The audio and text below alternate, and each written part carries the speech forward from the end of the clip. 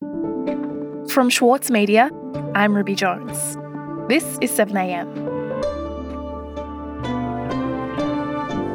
The Liberal Party are trying to resurrect their popularity after a devastating loss this year under the leadership of Scott Morrison.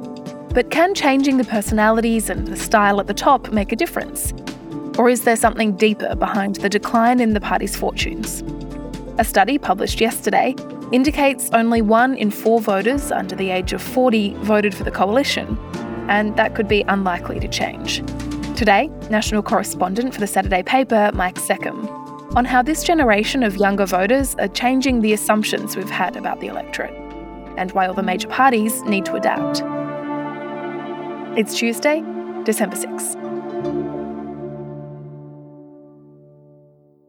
Mike, the Liberal Party has now had 2 pretty terrible election results in a row. First, there was the federal loss, and then more recently, we saw them really fail to gain any ground at all in Victoria. So when you look at the kind of year that the Liberal Party is having, do you see a pattern here? Oh, absolutely, and you're right. They've had 2 terrible losses now in a row, but they've had more than that over the past couple of years. They've been lurching from loss to loss.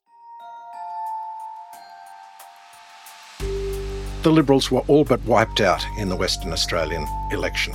Well, look, it was a complete and utter landslide. There's no other word for it, David. A one-term Liberal government lost in South Australia. South Australians have swept away the Marshall Liberal government, choosing Peter Malinauskas and his team to lead us beyond the pandemic. The Northern Territory, they lost to Labor. Now, the Labor Party is on track to form majority government in the Northern Territory after the first night of counting. Queensland, they were trounced again by Labor. Labor not only held strong in North Queensland, but turned blue regions red in the southeast, securing more than a 5% swing. The only place where they're in majority government still in the country is Tasmania, and in New South Wales they're in minority government and facing a pretty perilous election in March. So if you look across the country, things are looking pretty dire for them.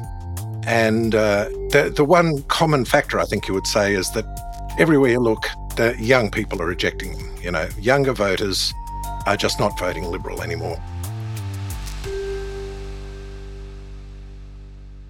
And that is intuitive in some ways, isn't it, Mike? Because there is this common wisdom that young people are more likely to vote for the left, whereas that the bulk of Conservative voters tend to be a bit older. Yes, you're absolutely right. You know, in fact, the old political maxim was, that if someone was not a socialist at the age of 20, they had no heart. If they were still a socialist at 40, they had no head. And that points to the old general truism, that people tend to get more conservative as they age.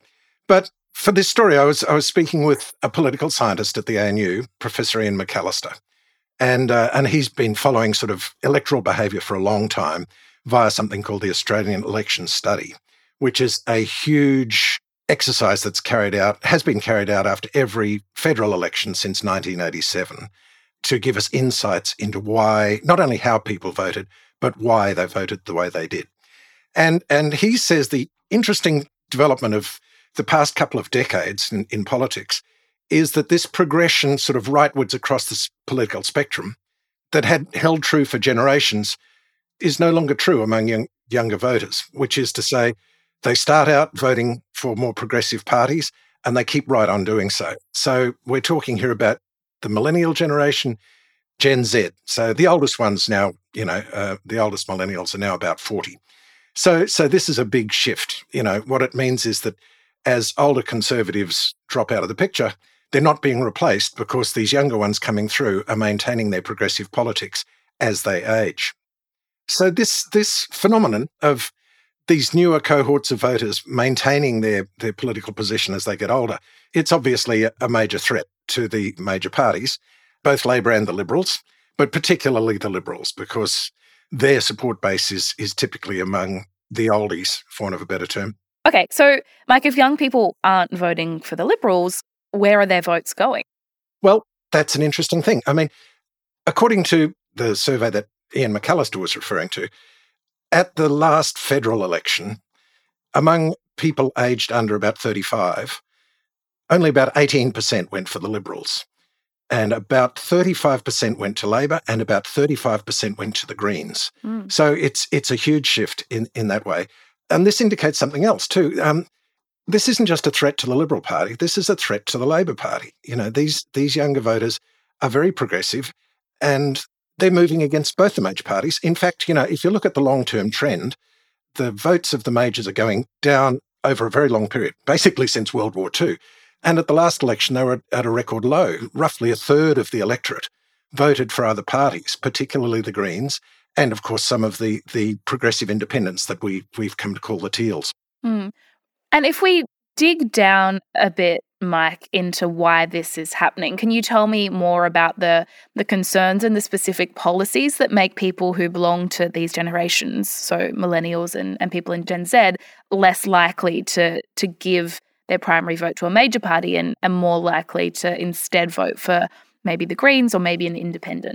Well, of course, a big one is climate change. But there are other issues that are more keenly felt among the younger voters too. According to McAllister, one other big thing that is driving their voting behaviour is simply their assets that they hold. It's really wealth and assets that are one of the strong determinants of why people get more conservative as they age. It's not merely the fact that they age, it's the fact that they accumulate more stuff and then they want to protect that, and that's why they vote Conservative. And as McAllister was telling me, what really matters doesn't matter if you're tradie or if you're a professor or what your profession is. The big determinant of your political allegiance, or a big determinant of your political allegiance, is the assets you own. So, you know, not just home ownership, but share ownership, whether you have an investment property, whether you have a self-managed super fund. If you have all of those, you're probably a Liberal voter. But if you look at what's been happening on that front, I dredged up some of the statistics on this, and between 1981 and 2016, for example, home ownership rates among 25 to 34-year-olds fell from more than 60% to 45%, you know, which is way below the older demographic. You know, retirees are still, on balance, very well housed. So there are no real policies on the table, also, I think you would say, that will radically shift this dynamic, you know, away from Labor and the minor parties. You know, the Greens are very big with policies that target what we might call generation rent at the last election, and they got a lot of votes for it. Labor has obviously noticed because they've committed to a social housing policy. They're going to spend a lot of money trying to get more supply onto the market. Nowhere near as ambitious as the Greens, but still they're doing it. The Liberal Party, on the other hand, has not really been speaking to those concerns for a long time now. To the extent they've had housing policies, they've been things that have been proven not to work, you know, like first home buyer grants, things like that, which really do nothing except push up the price of real estate and in the end wind up benefiting the sellers, not the buyers. So they're going to have to have a good long look at their policies if they want to start, you know, fighting back against this demographic tide. We'll be back after this.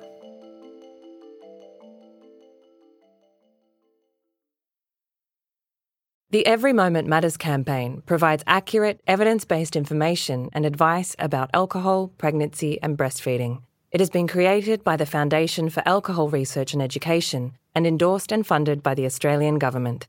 Alcohol use during pregnancy can lead to fetal alcohol spectrum disorder, or FASD, a lifelong disability. So make the moment you start trying the moment to stop drinking. Visit everymomentmatters.org.au to find out more. For longtime editor Winnie Dunn, there were a few rules she followed when writing her debut novel. I really don't subscribe to writing for the sake of, you know, trauma dumping or getting your trauma out. That's what a therapist is for, please. Please go see a therapist. We're very pro-therapy on Read This. If that's what you're using writing for. I'm Michael Williams, and on this week's very therapeutic episode of Read This, I chat with Winnie Dunn. Listen wherever you get your podcasts. Mike, it sounds like the Liberal Party is staring down the possibility that the majority of an entire generation, a younger generation, might never vote for it. And up until this point, it seems like the party hadn't really formulated many policies that would speak directly to that generation, to young people. So does that look likely to change? Are there any signs that the party is acknowledging that this might be a problem for them and looking to try to turn it around? Not to any significant extent, I have to say. If we take one issue, right, the Liberal Party's relationship to women, we know from the data that a large part of this sort of leftward drift among younger people is led by young women. So, after the federal election loss, the Liberals have undertaken a review of the way the party performed at the election. It's has been conducted by a former party director, Brian Loughnane, who's the husband of Peter Credlin, the Sky News right-wing commentator, and one of the surviving Liberal federal MPs after the last election, the Shadow Finance Minister, Jane Hume. So first of all, their report was delayed out of concern it might impact last Saturday's Victorian election. But then last week, some of it leaked out. And, it's close to being finalised, and it's going to look at a whole bunch of things. But among them is how they get more women into the party. Labor's managed it because they've had a long-established quota system. But the key fact that leaked out about this review is that they have once again rejected the idea of a quota system. And speaking about the Victorian election results, Hume was pretty clear about why the Liberals lost. She said it was because multicultural communities, younger people, and women were big gaps in their representation. And she said, and I'm quoting, "We aren't appealing to them right now, and we need to deal with that if we want to be truly representative. We're supposed to be the party for all Australia, which means we can't narrowcast our message or our membership." But then, of course, she went right on ABC Radio and rejected quotas for bringing more women into the party. So there is a compelling business case to have more women. So how should they do it? In Parliament. But the other issue that is important with women is where the votes come from. And there is no doubt, absolutely no doubt, that fewer women are voting for the Liberal Party than they used to, and particularly in that cohort of professional women. And that's something that we've seen on a federal level and a state level. And it is something that we need to address. There is no doubt about it. Now, I think the quotas as an answer to both of those problems is a very, very blunt instrument indeed. We actually had more women running at this election. So they're talking a good game, but their actions aren't backing it up, I guess you'd say. Yeah, it sounds like they're at least attempting to identify what might be going wrong for them, but the idea of actually taking steps that might change that are still a long way off. Yeah, that's right. And part of the reason for this is they're in this difficult situation where they're trying to appeal to a new demographic, but they still don't want to alienate their existing voter base, the older cohort that they're appealing to. And even as these younger people have come through the system and are, continuing to vote for progressive parties, to this point, or until quite recently, the sheer number of baby boomers who did get more conservative as they aged, and the sort of increased longevity of people even older than that, because of better healthcare and what have you, that gave the Conservative parties great political clout. And they do continue to vote heavily Conservative. Even at the last election when Scott Morrison was wildly unpopular, many more of the over 55s voted for the Conservatives than for Labor, and hardly any of them, I think about 3%, voted for the Greens. So clearly the Liberal Party is substantially holding that demographic. But older voters aren't the force they were because, to put it bluntly, they're dying out. So, millennials and Gen Zs will soon outnumber the boomers and older all around the nation. In parts of the country, like inner Melbourne, it's already the case, but it's going to be a spreading phenomenon across the nation and a huge problem for the Liberals. And, I might add, in the longer term, for Labor too, but particularly for the Liberals. Yeah, it's going to be really interesting to see how both major parties grapple with that change in demographics, which I think is perhaps a lot closer than either of them really realise. And just to go back to the Liberal Party, this message that Hume and others within the party are now trying to bring to their attention, that they have to try to reach a broader demographic, that they have to be relevant to more people, particularly to women. Does that message stand a chance of being heard, do you think, by a party where a lot of moderates have been wiped out and the right of the party is really in control under the leadership of Peter Dutton? Well, you're entirely right. I mean, that was one of the odd things of the last election, was that as people voted for more progressive parties, it had the effect, in a way, of making the Liberals more right-wing, because the people who got wiped out were the moderates. They fell to Teal candidates. So, on balance, the party is more conservative than it was. So first observation, it doesn't look promising. And obviously, Peter Dutton is not an appealing figure, particularly for young people.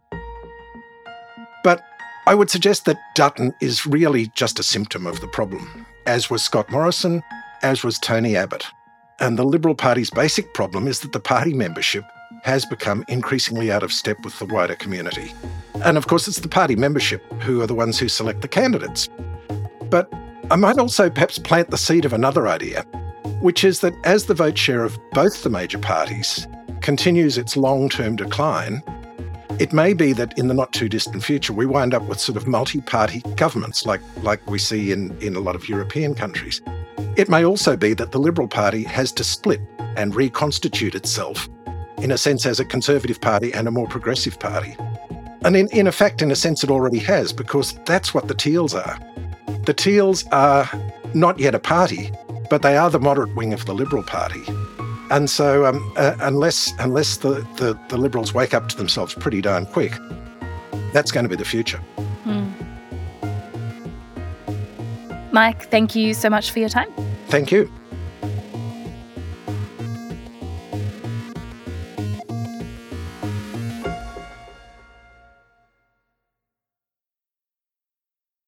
Sydney Dance Company explodes on stage with Momenta. This world premiere by acclaimed choreographer Raphael Bonacella is unmissable contemporary dance. Strictly limited season from the 28th of May to the 8th of June. Book now at sydneydancecompany.com. Also in the news today, protesters in Iran are calling for a 3-day national strike this week in ongoing action targeting the government of the Islamic Republic. The strike action comes after Iran's Attorney General revealed over the weekend that the Parliament and the judiciary are reviewing the country's laws regarding the clothing of women, but with both branches currently controlled by conservative factions, it's unclear if a review will relax the laws. And a major cryptocurrency exchange based in Australia is slashing 40% of its staff. SwiftX is making layoffs to prepare in advance for the potential of a, quote, worst-case scenario, according to an internal memo sent to staff. The cuts follow the dramatic decline of the crypto market and the collapse of the FTX exchange, which was once valued at $32 billion. I'm Ruby Jones. This is 7am. See you tomorrow.